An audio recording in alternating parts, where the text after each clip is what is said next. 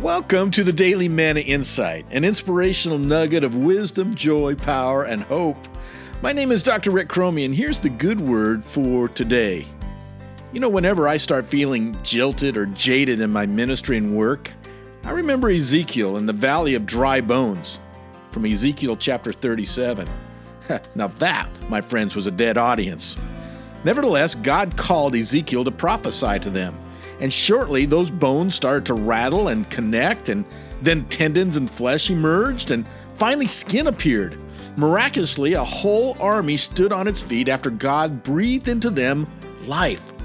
The fact that Ezekiel spoke to the bones at all is what's amazing to me.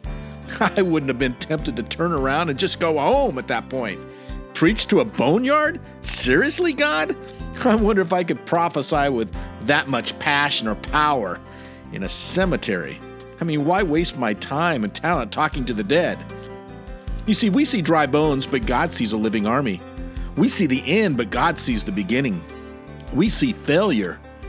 God sees success. We see death, and God sees resurrection. This has been the Daily Manna Insight. Thank you for listening, subscribing, and sharing. And never forget, God loves you like crazy, and He is working, especially in those valleys of dry bones.